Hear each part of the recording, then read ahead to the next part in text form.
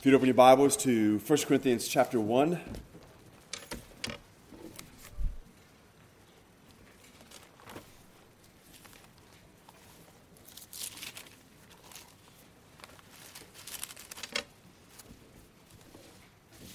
Let's pray.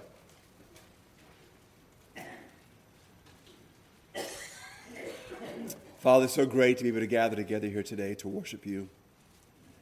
We thank you, Father, so much for all the wonderful ways that you bless our lives. Father, as we gather here, even though we are grateful for what you do for us daily, Father, we know that all this stems from the fact that we have been adopted into your family because of what Christ has done. And because of that, Father, we're able to recognize what you've done for us. And we have the privilege and the duty to come and gather together to worship you. To worship you, Father, out of a sense of duty, out of a sense of gratitude. Father, because it is right. Father, because we seek to be strengthened by our time together with you. And also, Father, we come now to ask that you would continue to bless us as we open your word. As always, we pray, Father, that your word would be that which will strengthen us, that it will encourage us, that, Father, you would continue to infuse us with knowledge, those things that you desire us to know and to understand.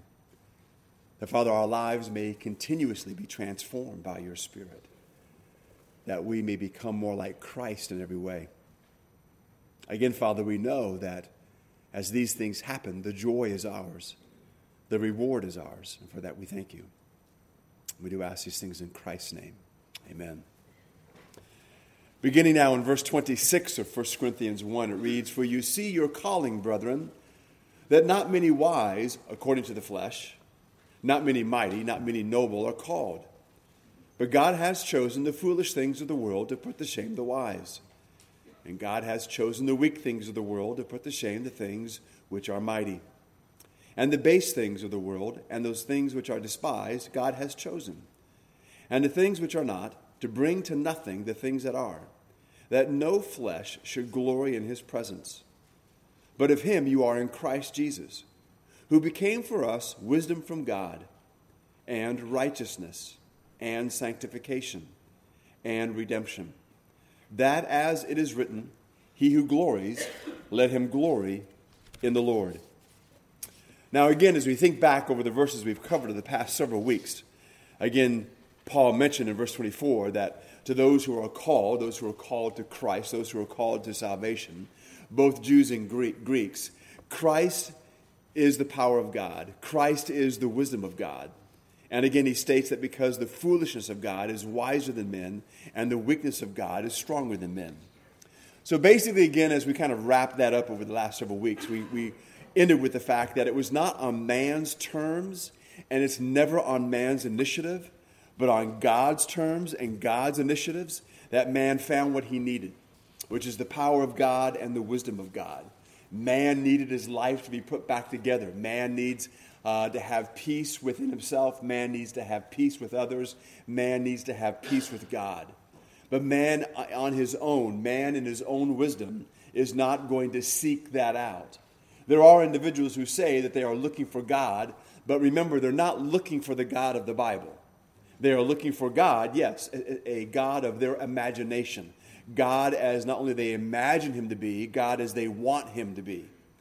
And so, again, if God was to leave us to ourselves, we would remain in darkness, groping for these imaginary gods that are going to bring us the things that we desire. Here, what he's making clear is that God then, because of his great love and mercy, has taken the initiative, and he has brought us to himself. He has opened our eyes so that, again, we would be able to find those things that we so desperately needed. So here Paul, again, urged the Corinthians, as we looked at the passage we read today, he wants them to survey their own congregation. In other words, he's now, as he makes these statements, he's saying, now I want you just to stop for a moment and think about who is with you here in the church. Who are your fellow brothers and sisters in Christ? Because he spent all this time talking about how God has destroyed the wisdom of the wise. That means the individual who proclaims and thinks that he's smart apart from God. The ones who are denying God and yet believe that they have all these gifts and abilities. So as we think about salvation and those who've come to know Christ, Paul is saying just kind of look around. Think about who's there with you. From a human viewpoint, wisdom influence, and high breeding were in short supply. There weren't a whole lot of academics there in their group. There were not a whole lot of what we might call self-made individuals that were there in the group. There was not the individuals that the world was clamoring to come and either to listen to or to meet that were there in that group. It was just basically a lot of common individuals. If God had chosen on the basis or on the criteria that man does, he would have passed them by. But when God called, he turned the world standard upside down. And usually God chose the ordinary rather than the outstanding. And the reason why he did that was that no one would be able to boast before God. No one would be able to do that. Christ alone personified the wisdom from God. And in him, that is Christ, the Corinthians experienced righteousness, justification, holiness, sanctification, redemption, and glorification. In the wisdom of God, the plan of salvation was accomplished by a crucified Christ, hidden from the wise and learned, but revealed to simple believers. And if you just kind of look around today and just listen to individuals on TV and those on the radio and various, interviews that you can find on podcasts, you'll find a lot of individuals who, for all of their supposed intelligence, keep tripping over the message of Christ. They keep imagining that believers are that we're just kind of dumb, that we believe dumb things, that we're immature, that we don't really know what's going on. That for us, our Christianity, as we mentioned last week, is just a crutch, that we are emotionally weak and that we're just kind of clutching to whatever it is we can clutch to because of our fear. And not really recognizing that really it's the opposite that's taking place. They just refuse to acknowledge that. And so as these self-proclaimed individuals, self-proclaimed, the elite, so to speak, the celebrity, I guess, is the easier word to use. We think of the celebrity can be a lot of different types of individuals, but they're usually filled with themselves, not every single one of them, but a majority of them. And when it comes to the message of the cross, they keep tripping over it. I've read in many different books where individuals have stated that this idea that God sacrificed his son for our salvation is at best an adolescent idea. That it comes from the age of barbarians, that only a bloodthirsty, immature, weak people would think somehow that is a wise plan. It only means they don't really understand it. They don't see the wisdom of God that we see in it. And it's not that we see something that isn't there. No, we see what is there, but they are blinded. They are blinded by their own sin. They are blinded by the gods of this age. So we can ask ourselves, why would God choose us? Why would God choose you? Why would God choose me for salvation? By human standards, there is really nothing about us that qualifies us for a relationship with God. Most of us belong to the group which we probably would identify as the general public, maybe even weak or in some cases despised. My graduating class in high school was 985 students. I was ranked 274. Just nothing special. Nothing special stood out at all. I was just a regular guy, to say the least. That's just, I wasn't recruited when I loved playing football, but there were no scholarships from D1 schools. There were no phone calls from D1 schools. There weren't any even form letters from D1 schools. There were no D2 schools knocking down my doors, wanting to recruit me to play for their school. I ended up going to a D3 school, where you kind of have to walk on and kind of try to earn grants and scholarships back then anyway, when I played. It was just, a regular guy who wanted to play football and just kind of get by in life. Most of us are that way. I don't see the press standing outside of your doors wanting your opinion on whatever's taking place in the world. We're just a bunch of regular people. We're part of that general population. And yet because of God's grace, God didn't send out individuals to survey you and I to see which one of us was worthy to have a relationship with the creator of the universe. God in his grace met us where we were, and he himself opened our eyes. The only reason anything has changed is because God's wisdom erases human wisdom. In fact, this fact alone shows the current problem of the cliquishness is senseless. In other words, when you read through Corinthians, one of the things that Paul gets on them is, they kind of had these little cliques.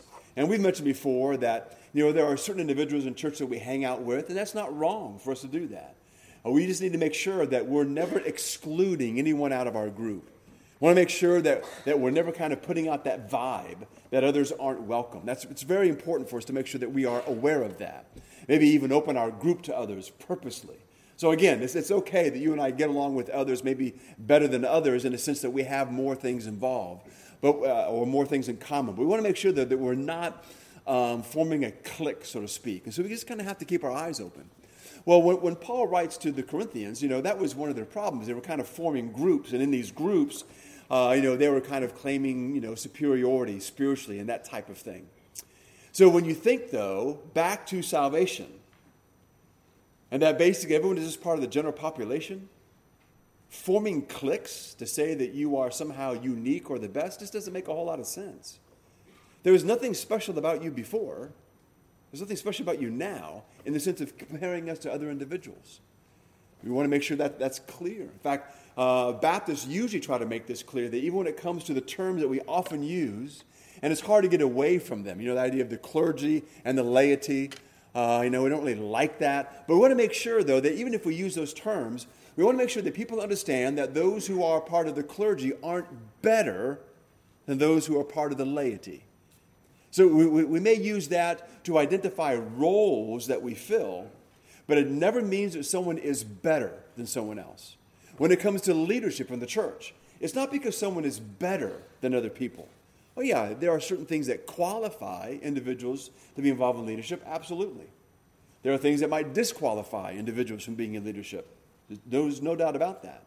But it's not about someone being better than other individuals. And so Paul, again, is kind of relaying this foundation because as he begins to move on in the letter and begins to kind of get on them for a lot of the sinful practices that they are involved in or allowing in the church, he wants them to look at those things in comparison to what he's laying down here and how that just doesn't make any sense. They're not thinking about who they are in Christ. They're not thinking about how they came to Christ, who they were before they came to Christ, and what they are now that they are Christians. He wants them to continue to put those things back together and think about them. So few of us, if any of us, have anything to boast about, that's for sure. For the Corinthians and for us, if wisdom and power could be gained through self-promotion, we would not be among those that were chosen. The status that you and I enjoy now as being children of God is because it's a gift from God. It is because God has chosen us. God has chosen us to shame those in the world that consider themselves to be powerful and wise. In fact, it is not, again, uncommon to hear individuals. I've heard these kind of conversations. I've watched them where individuals, again, who are they're very prideful because of their accomplishments academically and maybe financially.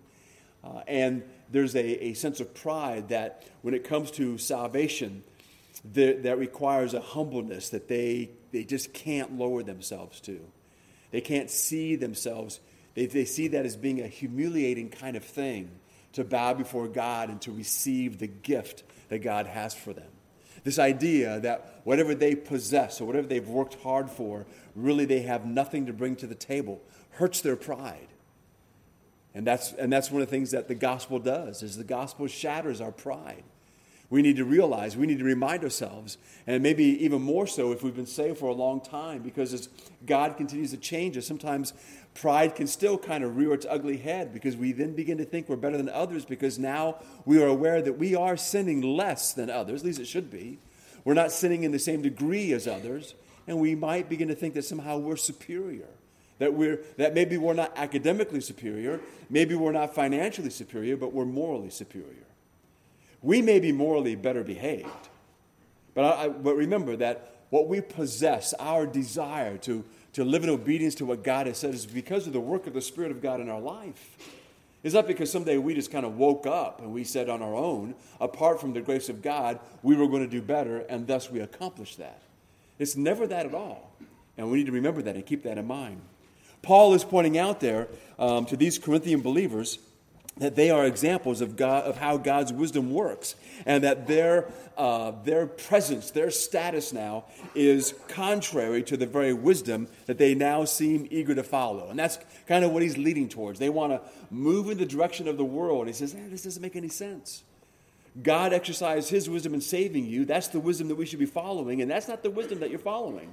You're kind of moving back towards the world in the way that you're thinking. Look again at verse 30. He says, but of him you are in Christ Jesus, who became for us wisdom from God, and righteousness, and sanctification, and redemption. So since they are the church, the believers are in Christ. And so God's wisdom is the only one to consider. Out of all the wisdom that's out there, out of all the wisdom that's offered, the only one to consider is the wisdom that comes from Christ himself. Contrary to the wisdom that cultivated the status, honor-driven culture of Corinth, God redefines wisdom as righteousness, holiness, and redemption. We don't often think of those terms in the sense of wisdom, but that's how we need to think about it. That is the wisdom of God. These are gifts from God, leading to gratitude. Again, they are not achievements or exercised virtues that are giving us bragging rights. Who of us here is going to brag about our righteousness, which is the righteousness we receive from God himself? The only one you can brag about is Christ. Which one of us here is going to brag about our holiness? We wouldn't even dare go in that direction. But whatever holiness we have is because of the work of God in us, and we're grateful for that. At least we should be. Who of us is going to brag about our redemption? Did we buy ourselves out of the slavery of sin? I think not. Did we work ourselves out of the slavery of sin? I don't think so. Again, it was the work of God. And so it very naturally leads to a life of gratitude and thankfulness. Warren Wiersbe says this. He says, in one sense, when you read this verse, we have the three tenses of salvation given here. We have been saved from the penalty of sin. That is righteousness.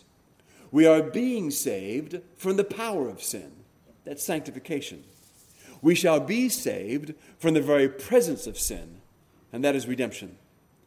And every believer has all these blessings in Jesus Christ. That is the only way I know I possess these things is because of Christ. And that's because I possess Christ. And I possess Christ because Christ possesses me. And Christ possesses me because I love him. But I love him because he loved me first.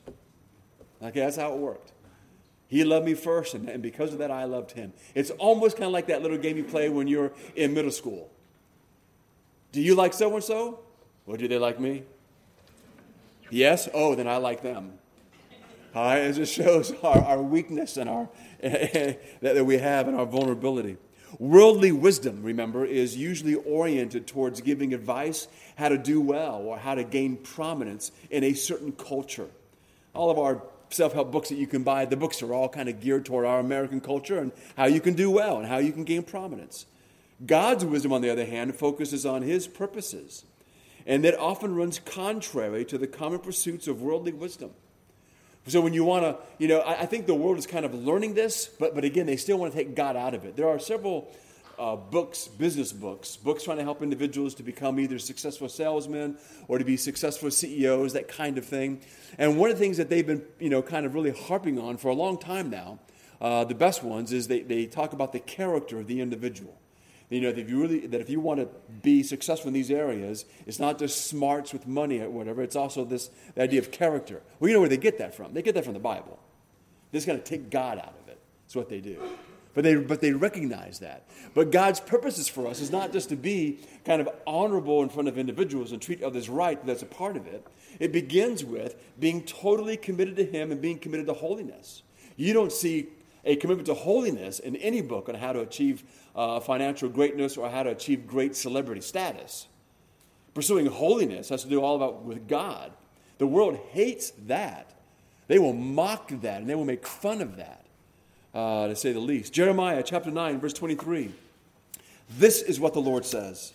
Let not the wise man boast of his wisdom, or the strong man boast of his strength, or the rich man boast of his riches. But let him who boasts boast about this, that he understands and knows me, that I am the Lord, who exercises kindness, justice, and righteousness on earth. For in these I delight, declares the Lord. Sometimes what happens when we read verses like that, we can misunderstand what is going on here because we somehow think that these things that God is talking about is somehow totally divorced from regular living. Like this is just church stuff. Like this is just spiritual stuff, that you do in the privacy of your home or that you do, in the four walls that we call the sanctuary. What we need to recognize as we look at these things is that this has everything to do with every aspect of your life. Right, we need to get away from this idea that the world keeps kind of forcing down our throat, that you have your regular life and you have your spiritual life, or you have your regular life and you have your religious life. It goes together like this, period. It must. In fact, for the Christian, if our spiritual life or if our religious life does not interject or intertwine itself in our regular life like this, then you're probably not a Christian. Now, you can be that when it comes to many pagan religions.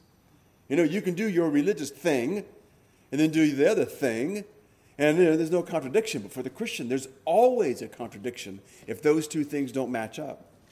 And so once again, when we get back to look at this, we need to spend some time meditating on the Word of God. Remember, when you meditate on the Word of God, as you think it through, it's not just thinking about what the words mean, but that's important. And I want to be careful how I say this, because I will say we need to think about what it means to us, but I don't mean in the way that we interpret it, like somehow it means one thing to you and another thing to someone else. It means what it means. But what I mean is the idea is how it applies to us. How do I absorb what's being written here? What difference does this make in my life on Monday and Tuesday and Wednesday and Thursday? So then I need to think of that in terms of let him who boasts boast about this, that he understands God, that he knows God, and that what is it that he understands about God? That he is God. That's what it's saying in the beginning, that he understands and knows that I am the Lord. Back to Proverbs. The beginning of wisdom is the fear of the Lord. If you understand that, you then have the foundational stone you need to build that life that you really desire to build, that where you are going to be successful in really maybe every sense of the word. The teachings and the wisdom of the culture has a greater impact on Christian behavior than does God's wisdom. And that's why we need to always think about those things that continually bombard us from the world. We need to be aware. So let me share with you some things. Number one, when it comes to thinking as Christians, Christian thinking must be rooted in the cross. Our thinking as believers must be rooted in the cross. We must never lose sight of the cross of Jesus Christ. And again, that's not just wearing some kind of piece of jewelry that's a cross. That's not making sure that your Bible has a cross on the cover. The idea is that is always how I identify not only myself, but I am using it as a lens to understand and evaluate all of life. And it's what the cross represents. It's all that the cross is, which is the redemption of Christ. That comments on everything about you as an individual and on our society.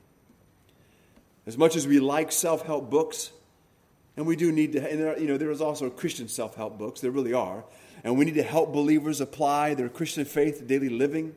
We must be constantly aware of the disparity between secular wisdom and Christian wisdom.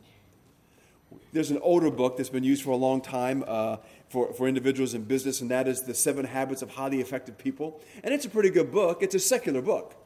The problem is sometimes people take a secular book and they sprinkle in a few Bible verses and then say, now it's Christian. Okay, don't do that. That's just horrible. All right, it's not a sin to read a secular book. It's not a sin. And it's not a sin to say that a secular book is actually pretty good. It's got some good points to it. There's nothing wrong with that. But let's not pretend that somehow that's Christian.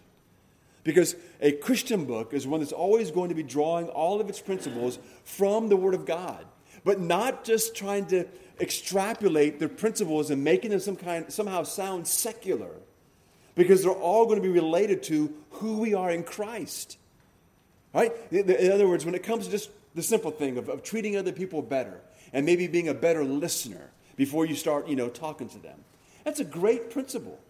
But remember, we need to do that as Christians because we love God and we love them, not just so we can sign a contract with them, not just so we can be well liked by them.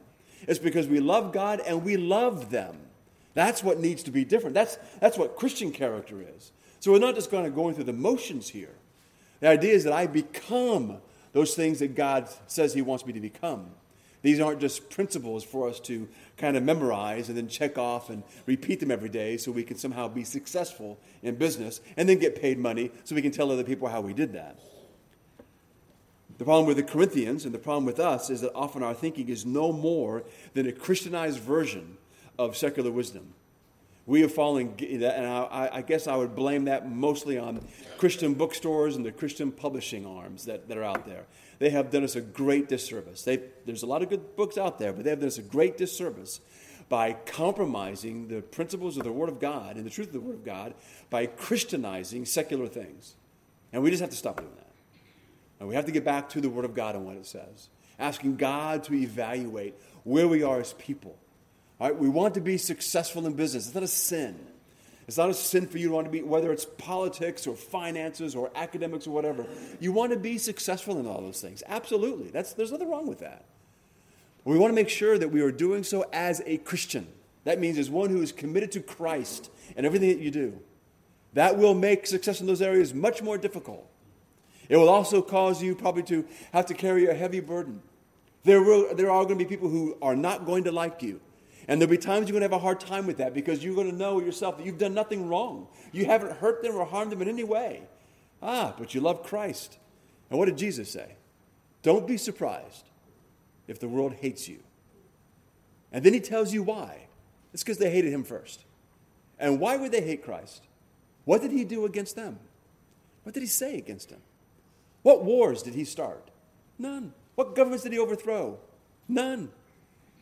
We just see with the religious Pharisees that when Jesus healed people, they got ticked off because he did it on the wrong day or the wrong way or whatever it happened to be.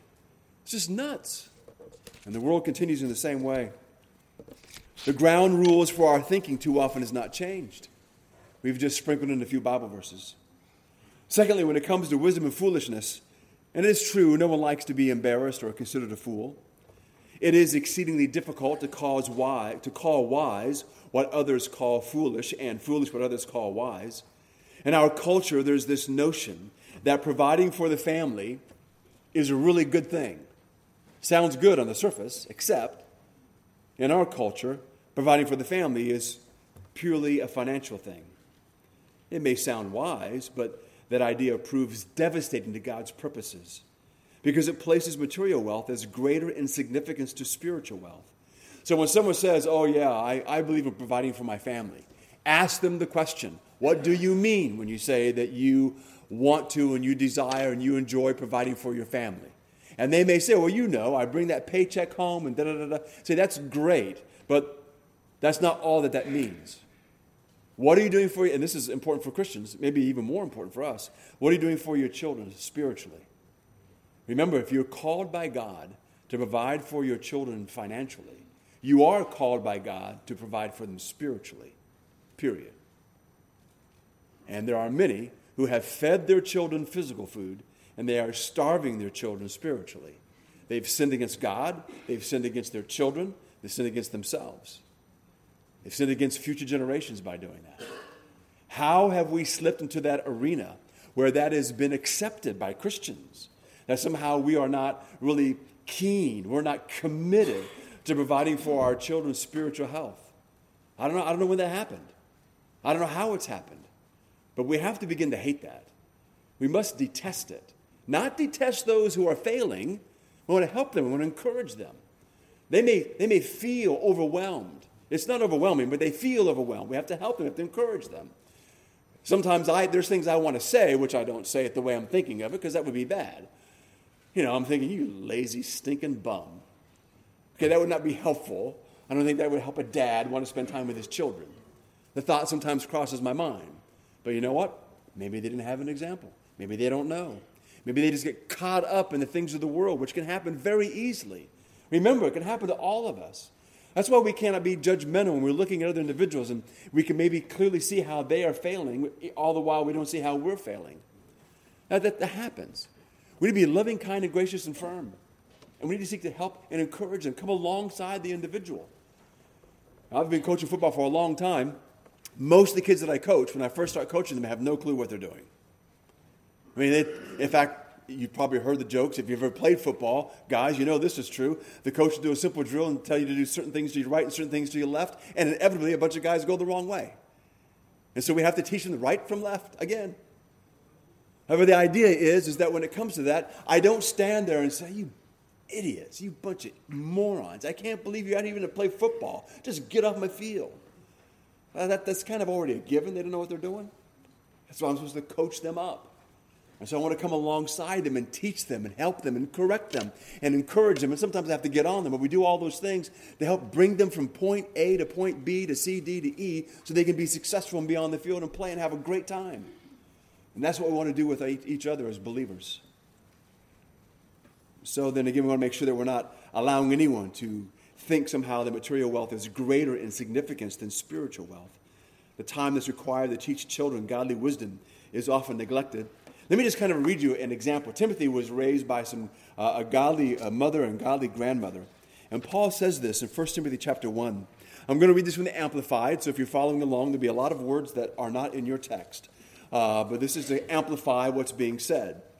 He says, I am calling up memories of your sincere and unqualified faith, the leaning of your entire personality on God in Christ in absolute trust and confidence in his power, wisdom, and goodness.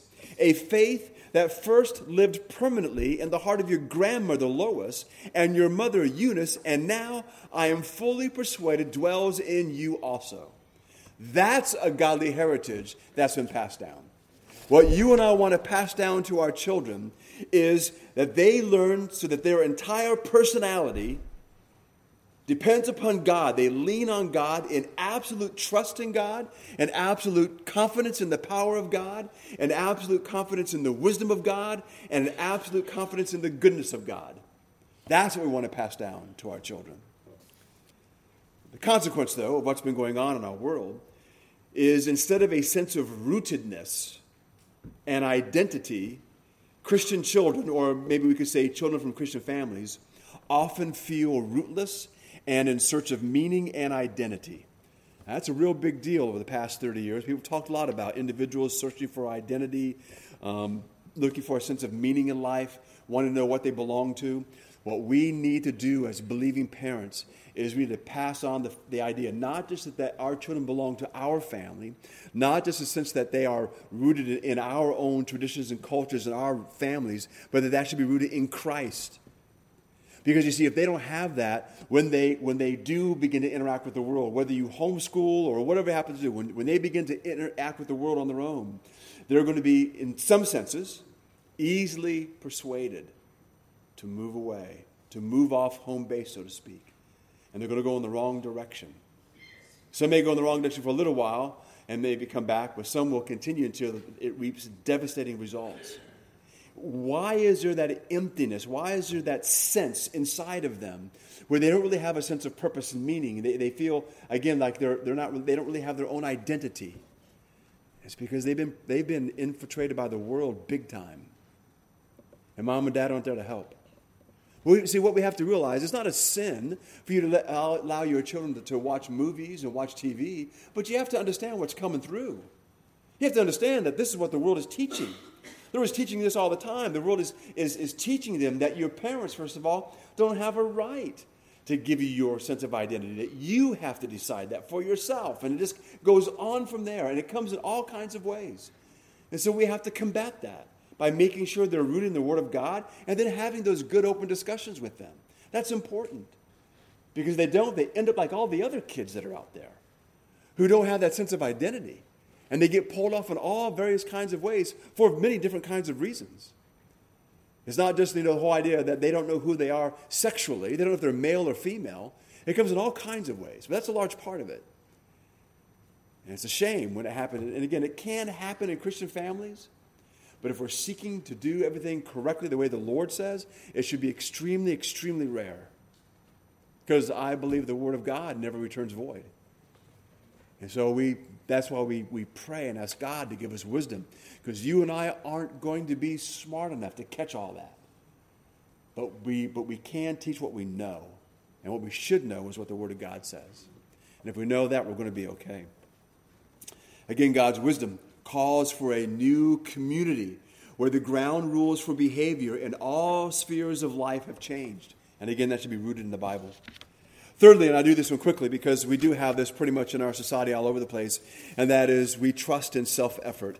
Self-effort leads to pride. It gives an opportunity for one to brag. As believers, we are not immune to this. That can happen a great deal. Knowing more of the Bible than others can cause us to become prideful. Being more spiritually gifted than others can lead us to be prideful. Being a member maybe of a certain church can lead us to be prideful. Following a Christian leader or teacher can cause us to be prideful. Faithfully serving in a church ministry and maybe getting upset because others aren't doing as much as you, that's definitely a pride coming out. All those things give rise to pride. And we need to hate pride. But remember, when it comes to hating pride, it's easy to hate the pride you see in others, but you got to hate the pride in yourself first. And you got to hate the pride in yourself second. And you have to hate the pride in yourself third. And then you will probably act correctly in disliking the pride in others.